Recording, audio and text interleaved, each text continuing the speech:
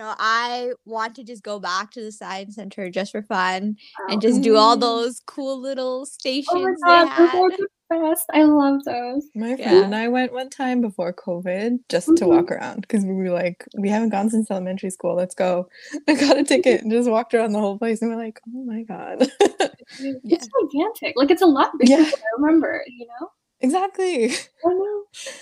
Oh my Yeah. gosh. Oh, really? Because I always, when you go back to your childhood places, you have this like perception of it that it's gonna be huge, and that's because you were so tiny.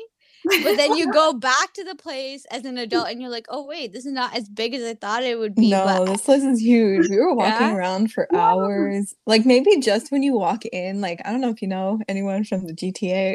Like if you've gone on a field trip, you walk in and there's like lockers and these little pods. Mhm. Oh, And those are yeah. built for like little kids, right? Mhm. Mhm. And like when you actually walk into the place, it's basically like walking into a museum. We're just looking around. We're like, what? Uh, When you return as like someone who knows a lot of science and you actually read everything and you ask questions, it Yeah. occupies a lot of your time. It does. Yeah. It's bigger in that sense. Like, you actually understand more now. Oh my God, yeah. That's Yeah. so true. yeah, that actually makes sense. I think as a kid, you never read those little. No, oh The my Little God. blurbs. You're I like, yeah, oh, the I blurbs. was bugs. like, I was playing with everything. Like, they had like that little paper, make your own paper stand and stuff like that. Like, that's what I would do there. Yeah. Oh my gosh.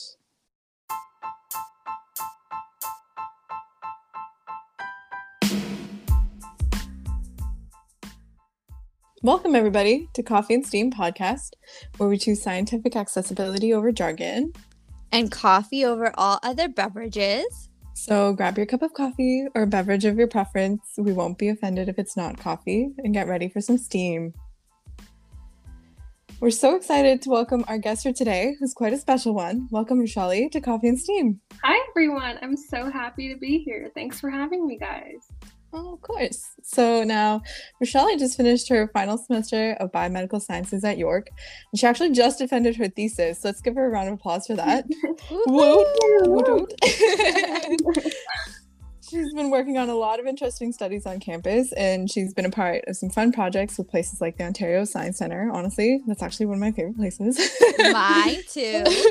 Thanks. So tell us a little bit more about yourself. Of course. So you've already given a lovely introduction about my academic background. Thank you so much. I guess I'll tell the audience something else about me. I am a somewhat creative person. At least I like to think of myself as one. I love painting and photography, and I usually engage in these activities anytime I need to de-stress.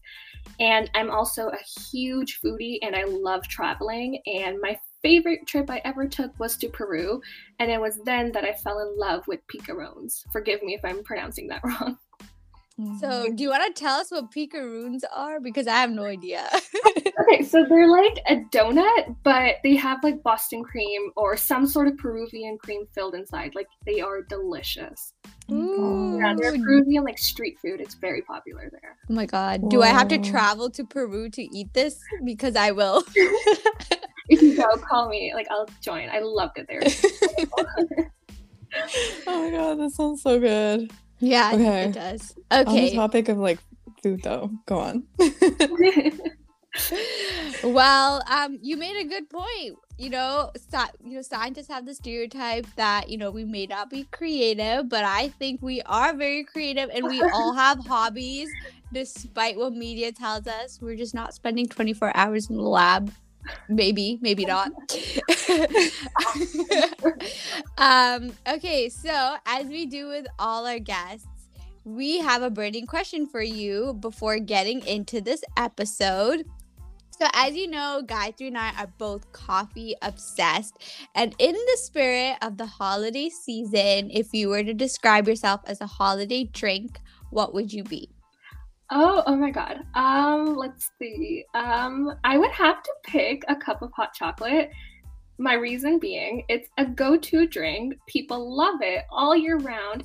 And I think I even read a paper that said that it shows to improve cognitive function and mood. So I think I'm a cup of hot chocolate. Like, I'm easygoing and people love me. Yeah, I guess because it has chocolate and it releases that serotonin in I the brain. know.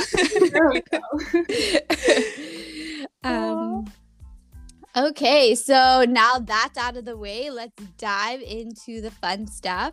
First off, Rochelle, why don't you tell us a little bit more about yourself and what has inspired your research journey so far? Oh my God, I'd love to. So the motivation to pursue a degree in biology or biomedical sciences came from my passion for STEAM. I used to love chemistry, physics, and especially biology in high school because it helped me understand, how things around me worked, how my body worked, everything we know about the universe, from how it was created to what an atom is made of, is all the result of scientific research and experiment. So I chose to come to York to pursue my degree because, well, it was close to home, but also because there are some great professors here doing incredible research. And when we first started, I was learning all these interesting facts and theories, and I was reading papers about these amazing primary research studies. But when you're in a lecture hall, you don't really get to see all these things in action. And I've always been someone who wants to contribute to society in any way that I can. So I wanted to find out how the material I was learning was actually applicable to and helpful for the real world. So I began emailing professors whose research I was interested in, and I actually received an offer from Dr. Rob Allison. So he has a virtual reality and perception lab on campus, which is something completely different from my major, but he was kind enough to teach me everything from scratch. I like to think of him as kind of the kickstart of my research journey, and Dr. Allison then teamed up with 2 other professors and invited me to be a research assistant for another virtual reality experiment that was taking place at the Ontario Science Centre. And though I was so honored and excited to have had the opportunity to work with Dr. Allison for so long, I decided it was time to nourish my wet lab skills as a biology student, so I contacted professors again, and this time I narrowed it down to those of only the biology department. And Dr. Patricia Lacken-Thomas offered me a position as a research assistant, and I loved her and the lab and the postdoc people so much that I returned as an honors thesis student at the same lab. Oh my God, that sounds so cool. that sounds amazing. And I know Dr. Pat myself, she was my prof. She was also on my honors thesis committee, and she was amazing. She is the best. She is literally the reason I am the person in academic time today. She is an incredible human being. Yes. Oh, it's so sweet. There's always those people that you meet and you're like, oh my God, okay, monumental person. There we go. Johnny, I have a question for you. Shoot. Wet lab for our audience, but also for me. Okay, so there are wet labs and dry labs. So let me start with a dry lab. So a dry lab often utilizes more computer-generated models or simulations, often involves a lot of computational and mathematical based research. While in comparison, a wet lab is often where we have the chemicals going and the Bunsen burners firing and a lot of drugs and animals and even bugs. So this is where a lot of, drug-based research, a lot of disease-based research happens in a wet lab. And both are very valid forms of research, just done using different methods. Oh, interesting. Thank you for that. Oh. Okay, so why don't you actually tell our listeners a little bit more about your thesis work? That actually sounds really cool. Yes, of course. So my thesis studied the TOR pathway. TOR stands for the target of rapamycin. Rapamycin is this drug, and it is a signaling cascade, and it is known to control cellular growth, proliferation, and stress responses. So previous studies have used this model organism, which is a fungus, to show that the TOR pathway also regulates circadian rhythm, which is an internal 24-hour timekeeper that is activated using external signals to determine the optimal times for biological functions to occur. So for my thesis, I confirmed and tested that inhibitors of the TOR pathway should affect clock functions or rhythmicity, and that the TOR pathway does indeed regulate growth in the fungus I was testing. So the inhibitor I used was called Torin, and my thought was that if the drug can alter the wild type, so the natural occurring fungus's rhythmicity and growth, I think this proves that A, the TOR pathway is so heavily involved in the fungus, and B, that there is some sort of analogical relationship between mammalian TOR and fungal TOR, because the drug I was using had only been tested on mammals in the past. And if I didn't see any alterations, then I guess future researchers can turn to alternative cellular pathways to look for what actually controls growth and rhythmicity. Wow. Yeah. That's really cool. So the Torin, as you mentioned, the drug that you tested on fungus, so it essentially inhibited the TOR pathway, which is known to regulate your circadian rhythm or the internal clock in fungus. Yes, exactly. So the drug inhibits the two smaller complexes of TOR. So TOR is a protein or a kinase, and there are two complexes, and the Torin inhibits both of those. Wow. Yeah.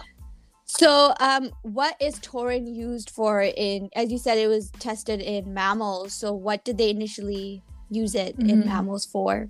So Torin, because it inhibits TOR, and TOR is a pathway that is so heavily involved in a lot of our biological processes, a lot of these studies were actually testing it as a drug that could treat cancer. So if TOR leads to uncontrolled cellular proliferation and growth, and if we can inhibit TOR to control that, then we would essentially be controlling tumorigenesis. So that is what predominantly it has been tested on. But for circadian rhythmicity, I don't want to make the claim that I was the first one to do it, but I'm sure there are other researchers out there who just don't have published work. But it was novel, so it was very difficult designing these experiments because there just wasn't a lot of information on how the drug affects fungus, you know? Yeah, that's actually really cool. So if Torin is, potentially used for cancer, so it could potentially impact circadian rhythm in humans. But of course, again, this would need to be studied, so I don't want to make any claims. But yeah, so it might potentially impact the circadian rhythm, is what you're saying. Yes, exactly. Cool. So, for our listeners, the goal of our podcast is to help everybody learn a little bit more about all these scientific concepts and how they're applicable in real life situations. So we've learned a lot about TOR and its role in humans and cancer, and now in fungus and circadian rhythm. So could you maybe elaborate a little bit more about what exactly circadian rhythm is and how it's critical to all of our health? Yes, of course. So let's start with this. So Earth's daily solar cycle causes expected changes in light and temperature, and such a cycle demands that organisms have a way to sense their environment so that they can optimize their physiology and behavior.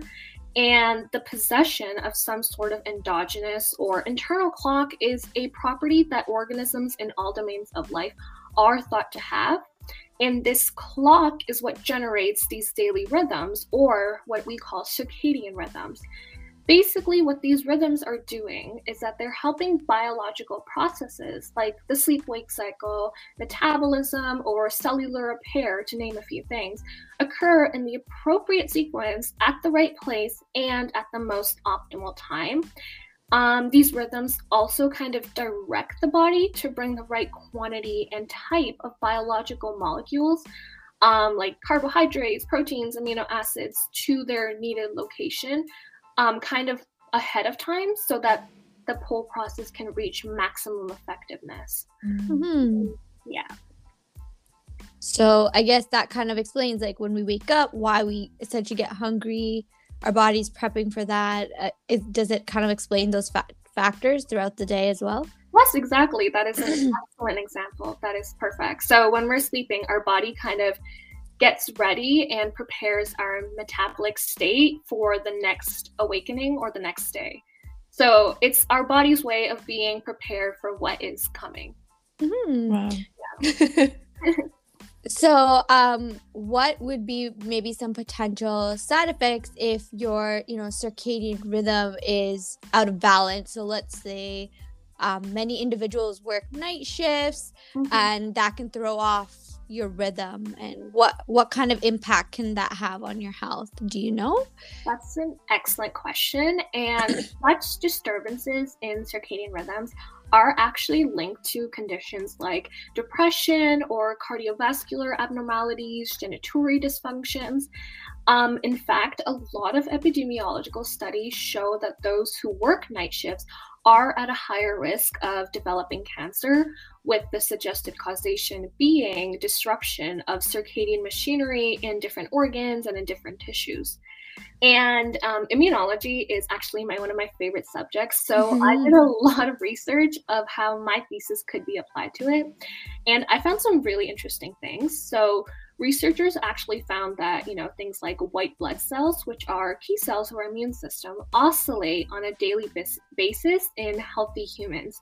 Even symptoms like asthma, like, coughing or are associated with higher levels of inflammation in the lungs, and they're usually the worst in the night or early mornings.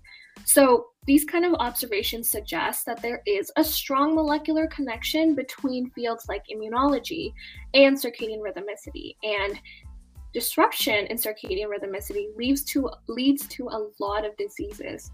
So I think these sort of connections have to be taken advantage of to design better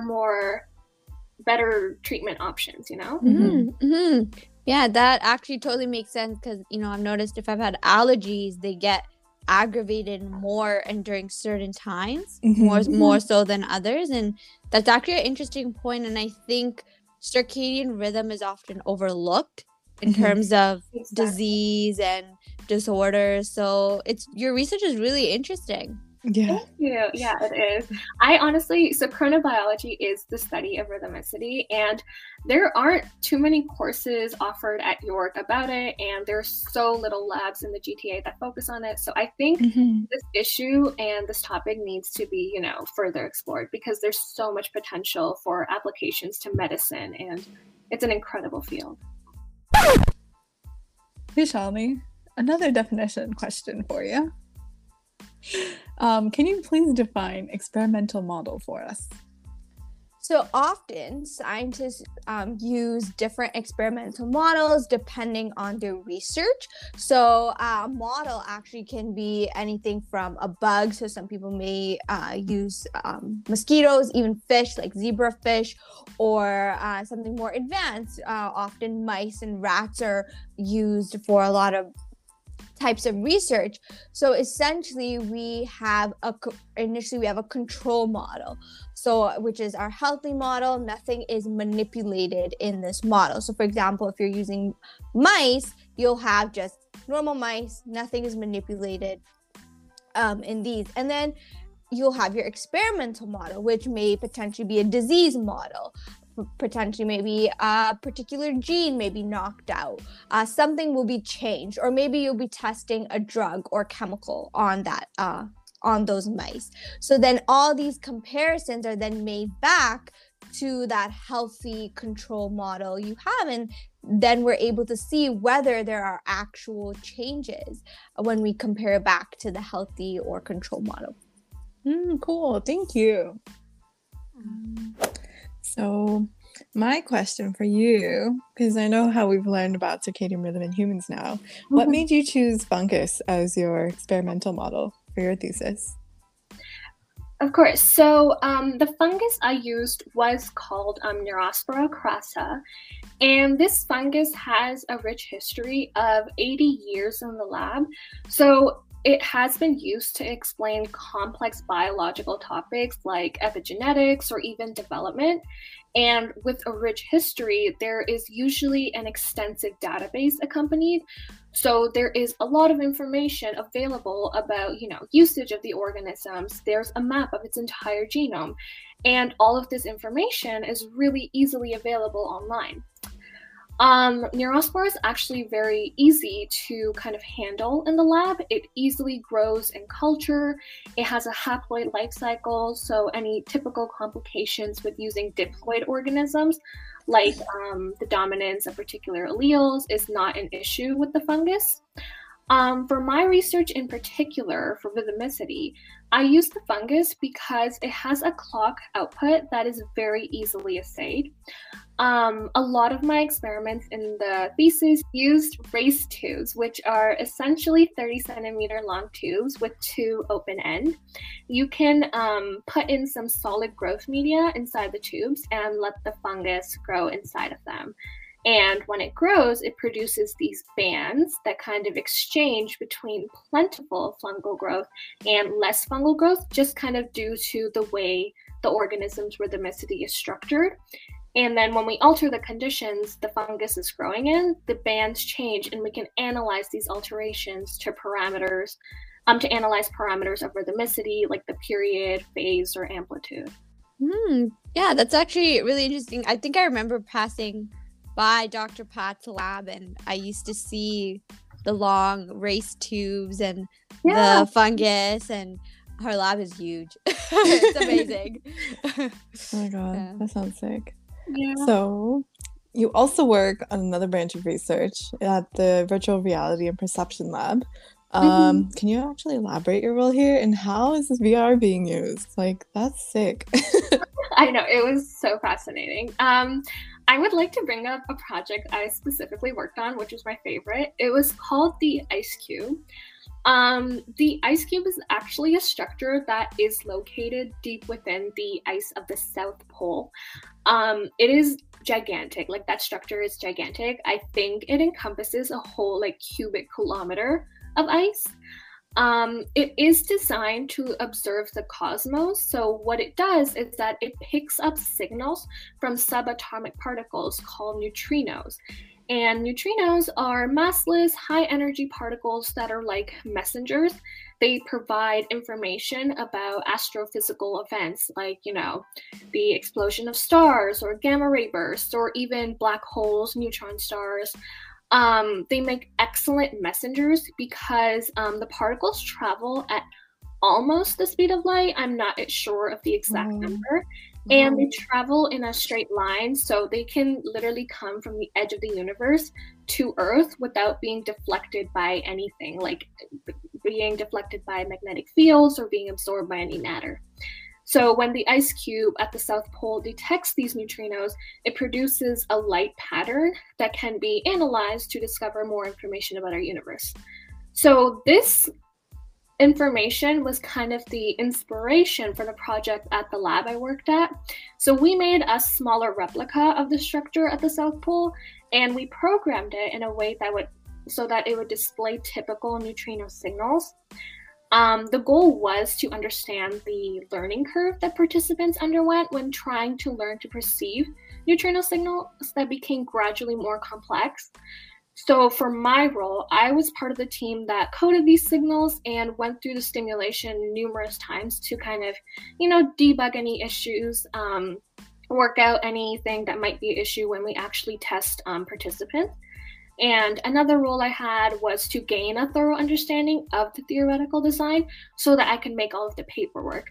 So anytime in academia, if we want to use human participants, there is a lot of paperwork that needs to be filled out involving ethics. And that was, that took a lot of time, and that is what I spent a lot of hours doing for this project. Wow. But writing ethics is a very useful skill, and I've done it for animal work, helped with it, but I'm sure for human related work, it's a lot more extensive. Oh, definitely. And it's very transferable. If anyone is interested in pursuing biology research, there's going to be clinical trials involved at one stage. And there are so many ethics involved with conducting clinical trials. So having that skill, I think, would be an asset to any company. So yeah, it's fantastic. Take notes, guys. Yeah, Gayatri can speak to that. Yeah, I actually work on clinical trials, so there's incredible. So much paperwork involved. Oh, I can. So many PHI rules. It's but it's great. You can see it anywhere in human research. So yeah. It's part of the process, right? Part of the process of making an impact. Yeah. Okay, so actually one follow-up question I do have is why build the actual ice cube at the South Pole, and why did you pick that structure to replicate for your project? Okay, so I'll answer the second question first. So Okay. our goal was to understand perception, and participants would typically have a harder time understanding and perceiving something they have absolutely no exposure to or experience with. Like, I didn't know what the ice cube was or how neutrino particles are displayed on it before I worked with Dr. Allison. So we kind of wanted to test how they can learn to understand something that is completely out of the blue, which is why we used the ice cube model. Plus, it's really cool and neat, so, why not? And for why the original is built at the South Pole, I do believe that the reason is to detect the light that is given off when the neutrinos and other secondary particles hit the structure. So it does need to be surrounded by a transparent material like ice. And a lot of ice actually contains air bubbles in it, but the South Pole ice is really nice and thick. So it just allows for, a clearer interpretation and analysis of the data. Yeah, that makes total sense. Yeah. Vaishali, that sounds so amazing that you're involved in both circadian rhythm research and VR research. They're completely two different fields, but you also mentioned that you have additional experience at the Science Center. That is so cool, and it brings back such fond childhood memories for me. What was your role and how was your experience at the Science Center? Okay, so it was incredible. I was a research assistant on something called the Vection project, and I was in charge of data collection, data analysis, and testing the experiment on participants. So it was a virtual reality experiment, and to give you guys a little more background, the word Vection is defined as a feeling that you are moving even though you are immobile, which is usually brought on by seeing something moving. So for instance, you may have experienced Vection in the subway while observing a nearby train arrive or leave. So despite actually remaining immobile, you may have felt a convincing sensation that the train moved in the opposite direction. So that illusion of self-motion is what Vection is. So Vection is very dangerous for astronauts as it causes them to misinterpret the direction and speed for other objects. And we used virtual reality to assess how astronauts and crew members judge distances and process their own movement in such a virtual reality environment while experiencing weightlessness. So the ultimate goal was to help design ways of moving around the International Space Station.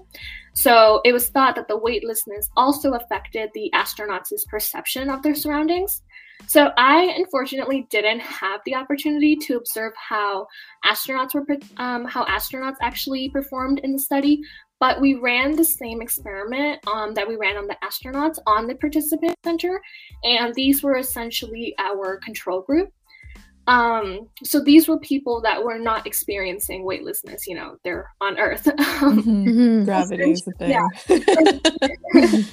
So essentially what the participants saw on the VR headset was that we stimulated motion down a path in the headset. There was an object that they saw before any movement began, and their role was to estimate when they arrive at the position of where the object was previously standing. If there was over or underestimation, then this would be an indication that they are experiencing Vection. And to highlight some of the key findings from our data, we actually saw that participants indicated that they traveled further if there was vertical jitter. So jitter was kind of the way the VR movement was programmed to move. So if the participants are seeing something that is bobbing up and down, that's what vertical jitter is, for instance. The effectiveness of the display increased with age over all jitter conditions. So basically, if you were older, you performed worse and you experienced more Vection. There was absolutely no differences between the sexes, and it is studies like this that provide unique and valuable insight into perceptual processes.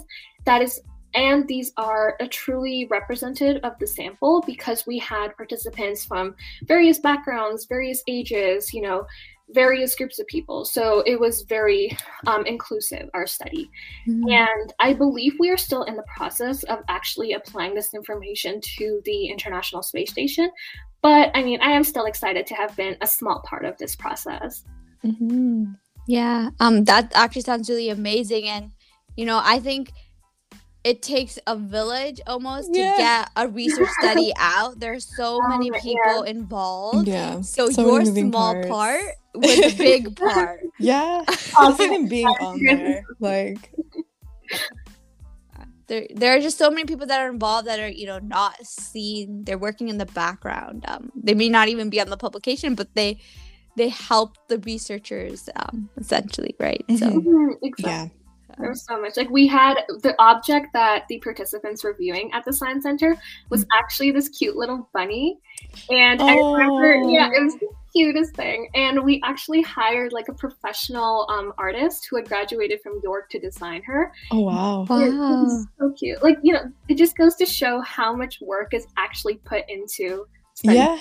Yeah. Like a graphic designer involved in a VR project. Like, you have all of your scientists. Exactly. That's insane. Yeah. It does take a village. That's crazy. It takes a village.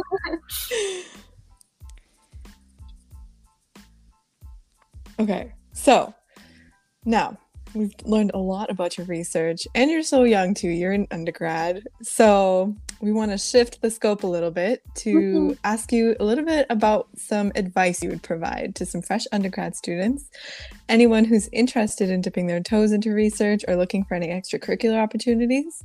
And you went to York, so do you have any campus resources you might recommend, or if there's anything in particular that helped you get started? Okay, so I think the most generic advice I can give is don't be shy and just email anyone you are interested in working with. For resources, I think the York Writing Services are phenomenal.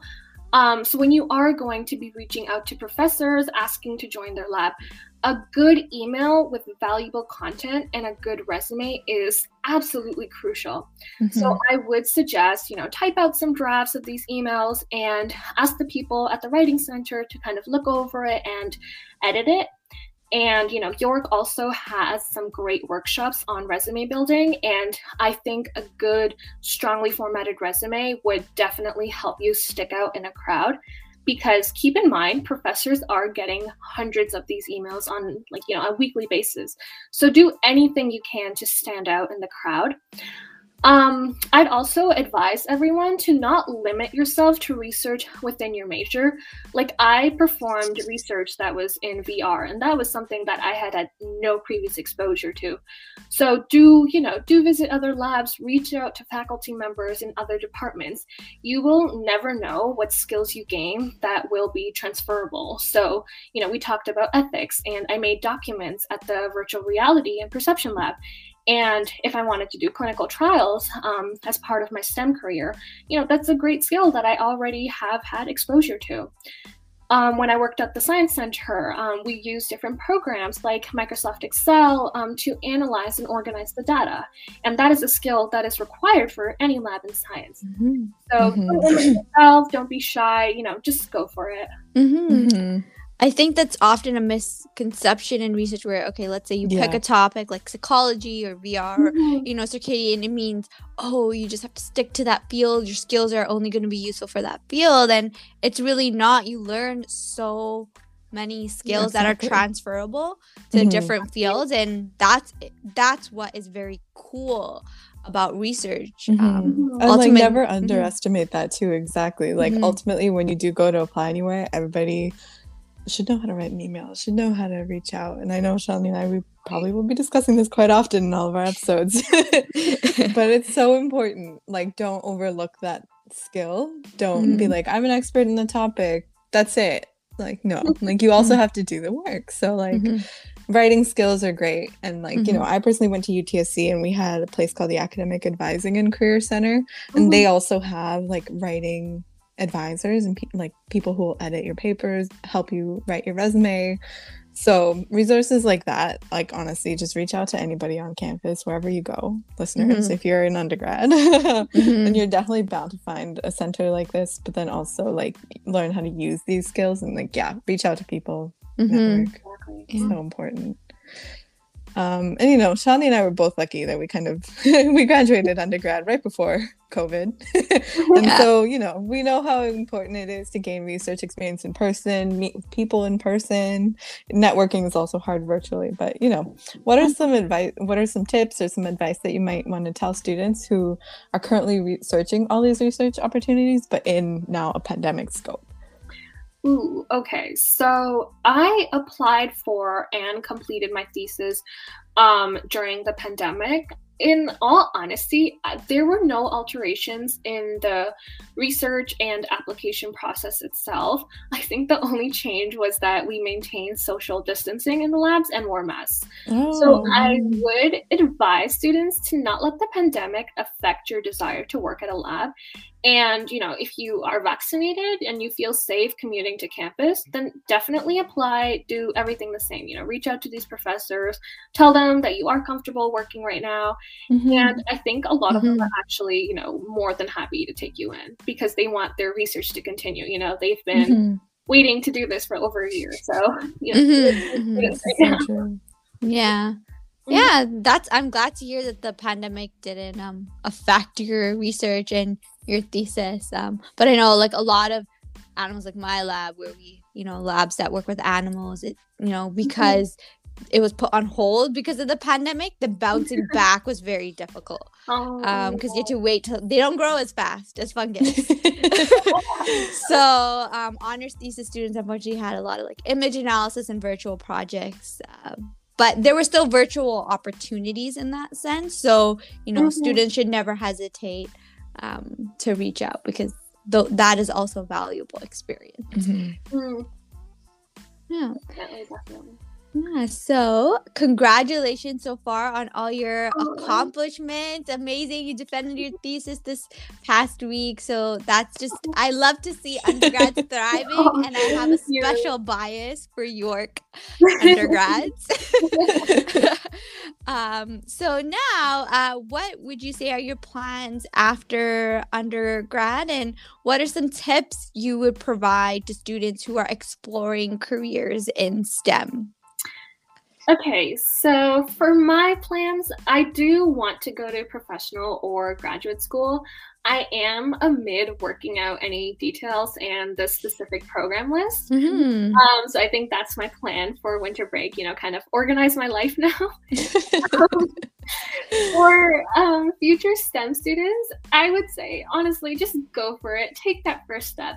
There are so many other careers in science besides, you know, doctors or engineers. Yes. So do research, attend college fairs, talk to alumni, talk to current students about their experiences. And once you kind of, you know, you figure out a possible path for yourself, I would advise you to get a mentor as early on in your academic journey as possible. So having someone who is working or studying what you want to do in the near future and that person guiding you and supporting you is an immensely positive experience. So I've actually met some incredible people on LinkedIn who have spent hours, you know, describing their jobs for me, describing the pathways they took after undergrad, and they've helped me with some of my application documents or potential application documents. And I honestly wish I reached out to these kind of people so much sooner in my academic journey. So what I'm telling future STEM students, there are some really great people in the world, and please, I advise you to reach out to them. Oh, I can definitely agree with this. Like, I did the same thing. Like, my final years of undergrad, I was like, okay, networking is great, but like, I really feel like I need a mentor. And like, I went to all these networking events because, you know, pre-COVID, like you could go to like a biology meet and greet or whatever. Mhm. And yeah, like there are a lot of people out there who are willing to sit and talk to people who are younger because, you know, everyone just wants to see everybody succeed. Like, Mhm. don't be afraid, you know? So, like, reach out to people, tell them what you have in mind. Like, obviously, don't attack them. Be like, I need you to cut Yeah. me. Yeah, exactly. But, you know, like, you know, reach out to people, be like, hey, I'm interested in the work you do. Like, tell me more. And people will talk to you about the work they do. Yeah. And like, you know, these are things that you might not hear professors say. So like, you know, you don't need to be by the book in terms of finding a career by the book. Like network, plan it out. Everybody knows this, but you know. Mhm. Yeah. I guess I definitely resonate with that. I wish I talked to, you know, professionals earlier on in my undergrad. I think it just really started in my 3rd and 4th year where, you know, I got advice from grad students and they were my mentors. But, you know, as a grad student myself, students actually contact me through LinkedIn and they asked me for a Zoom chat about how it works. And I have never said no. And, you know, looking back, I'm like, why didn't I do the same thing? Like, I was just always afraid, oh, they're just going to say no, they're not going to have time. But now being in the same position, I say yes all the time. Exactly. People love it. People love seeing each other succeed. Like I love humans. They're incredible.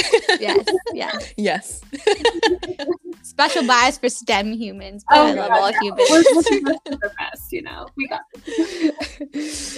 Yeah, so now we'd like to end off our show with our final brew, which is our few last burning questions. And we would like you to answer the first thing that kind of pops into your mind. Ooh, okay, let's do this. So, as a York undergrad alumni and from biomed and, you know, graduate student here myself, I'm curious, what's your favorite spot to get a quick bite on campus? Oh my god, I was there for 6 months too, actually, at York. Okay, Like, Guthrie, I'm 6 years and counting. I'm 6 6 years months and of counting. COVID. Kidding.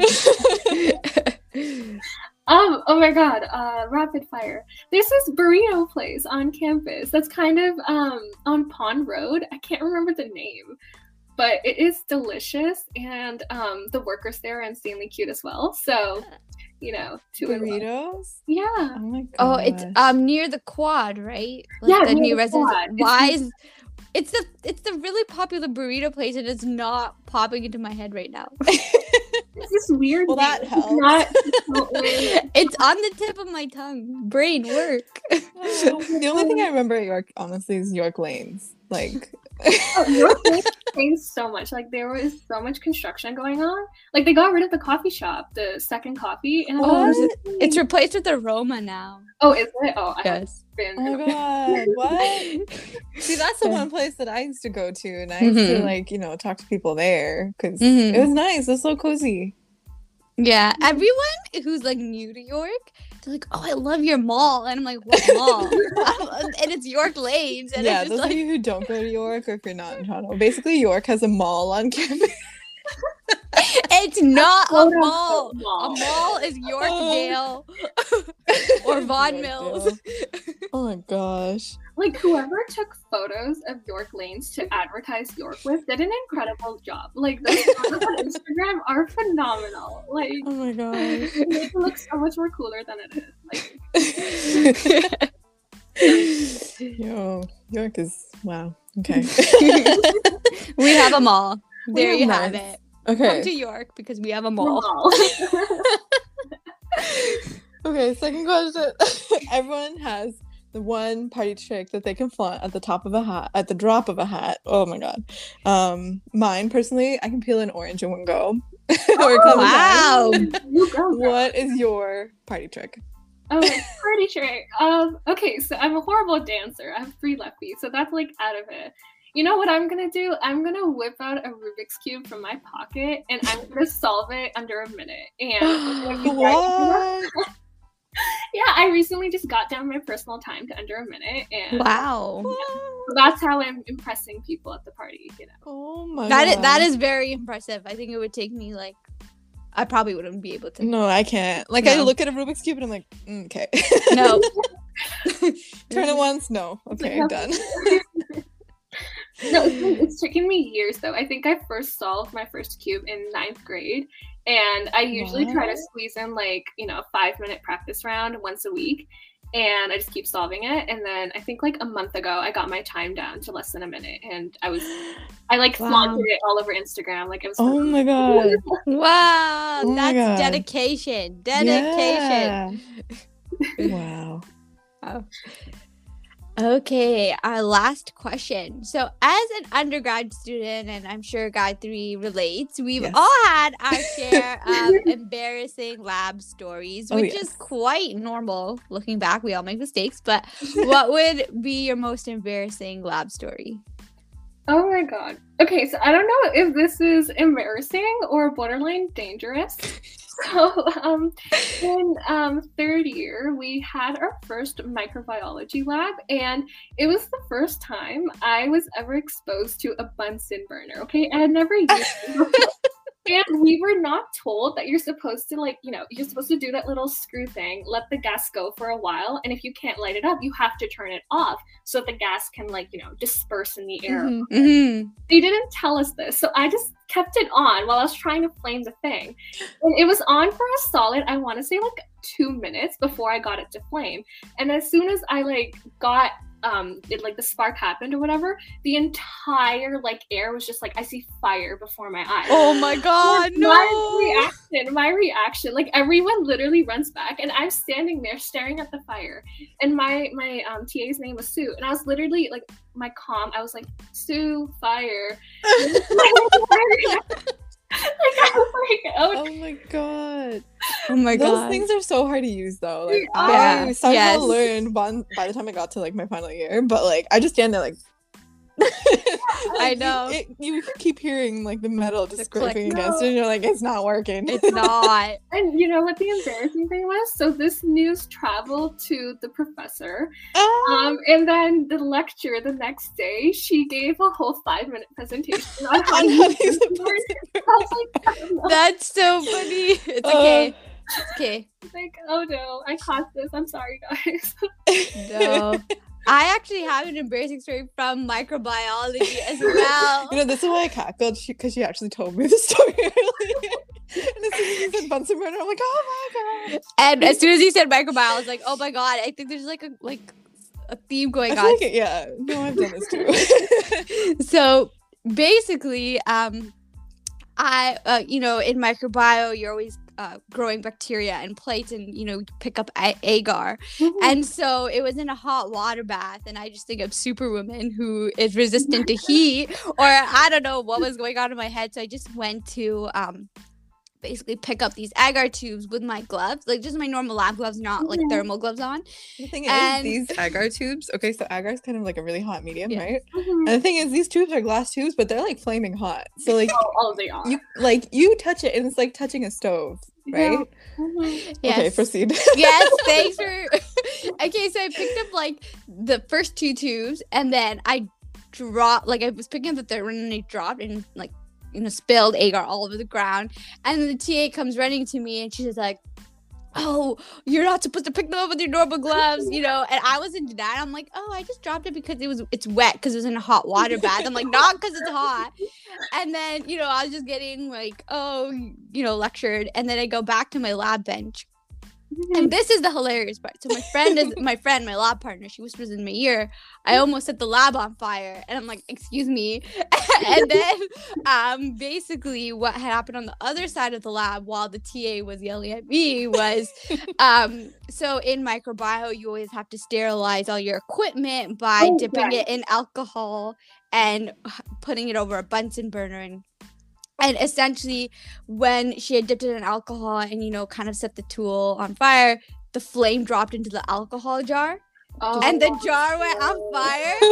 And then basically someone yelled beside her, "Put the lid on." So she put the lid on it, and she eventually like put it out. But there was a fire in the lab, but I was a distraction. The TA did not find out about this situation. It's so funny because it's like you know how like people say like teachers have like eyes in the back of their head. Your TA did. No shade to your TA.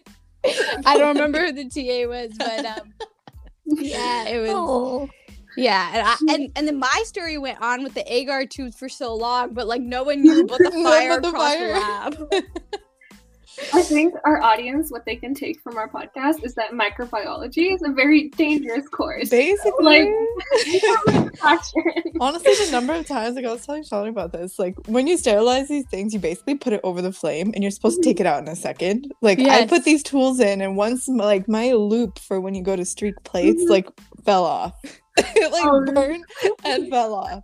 So like it's like what like sure STEM is like all trial and error, but like if you think about it, these are like basically 18, 19, 20-year-old kids in front of like a flame. Playing an with open fire.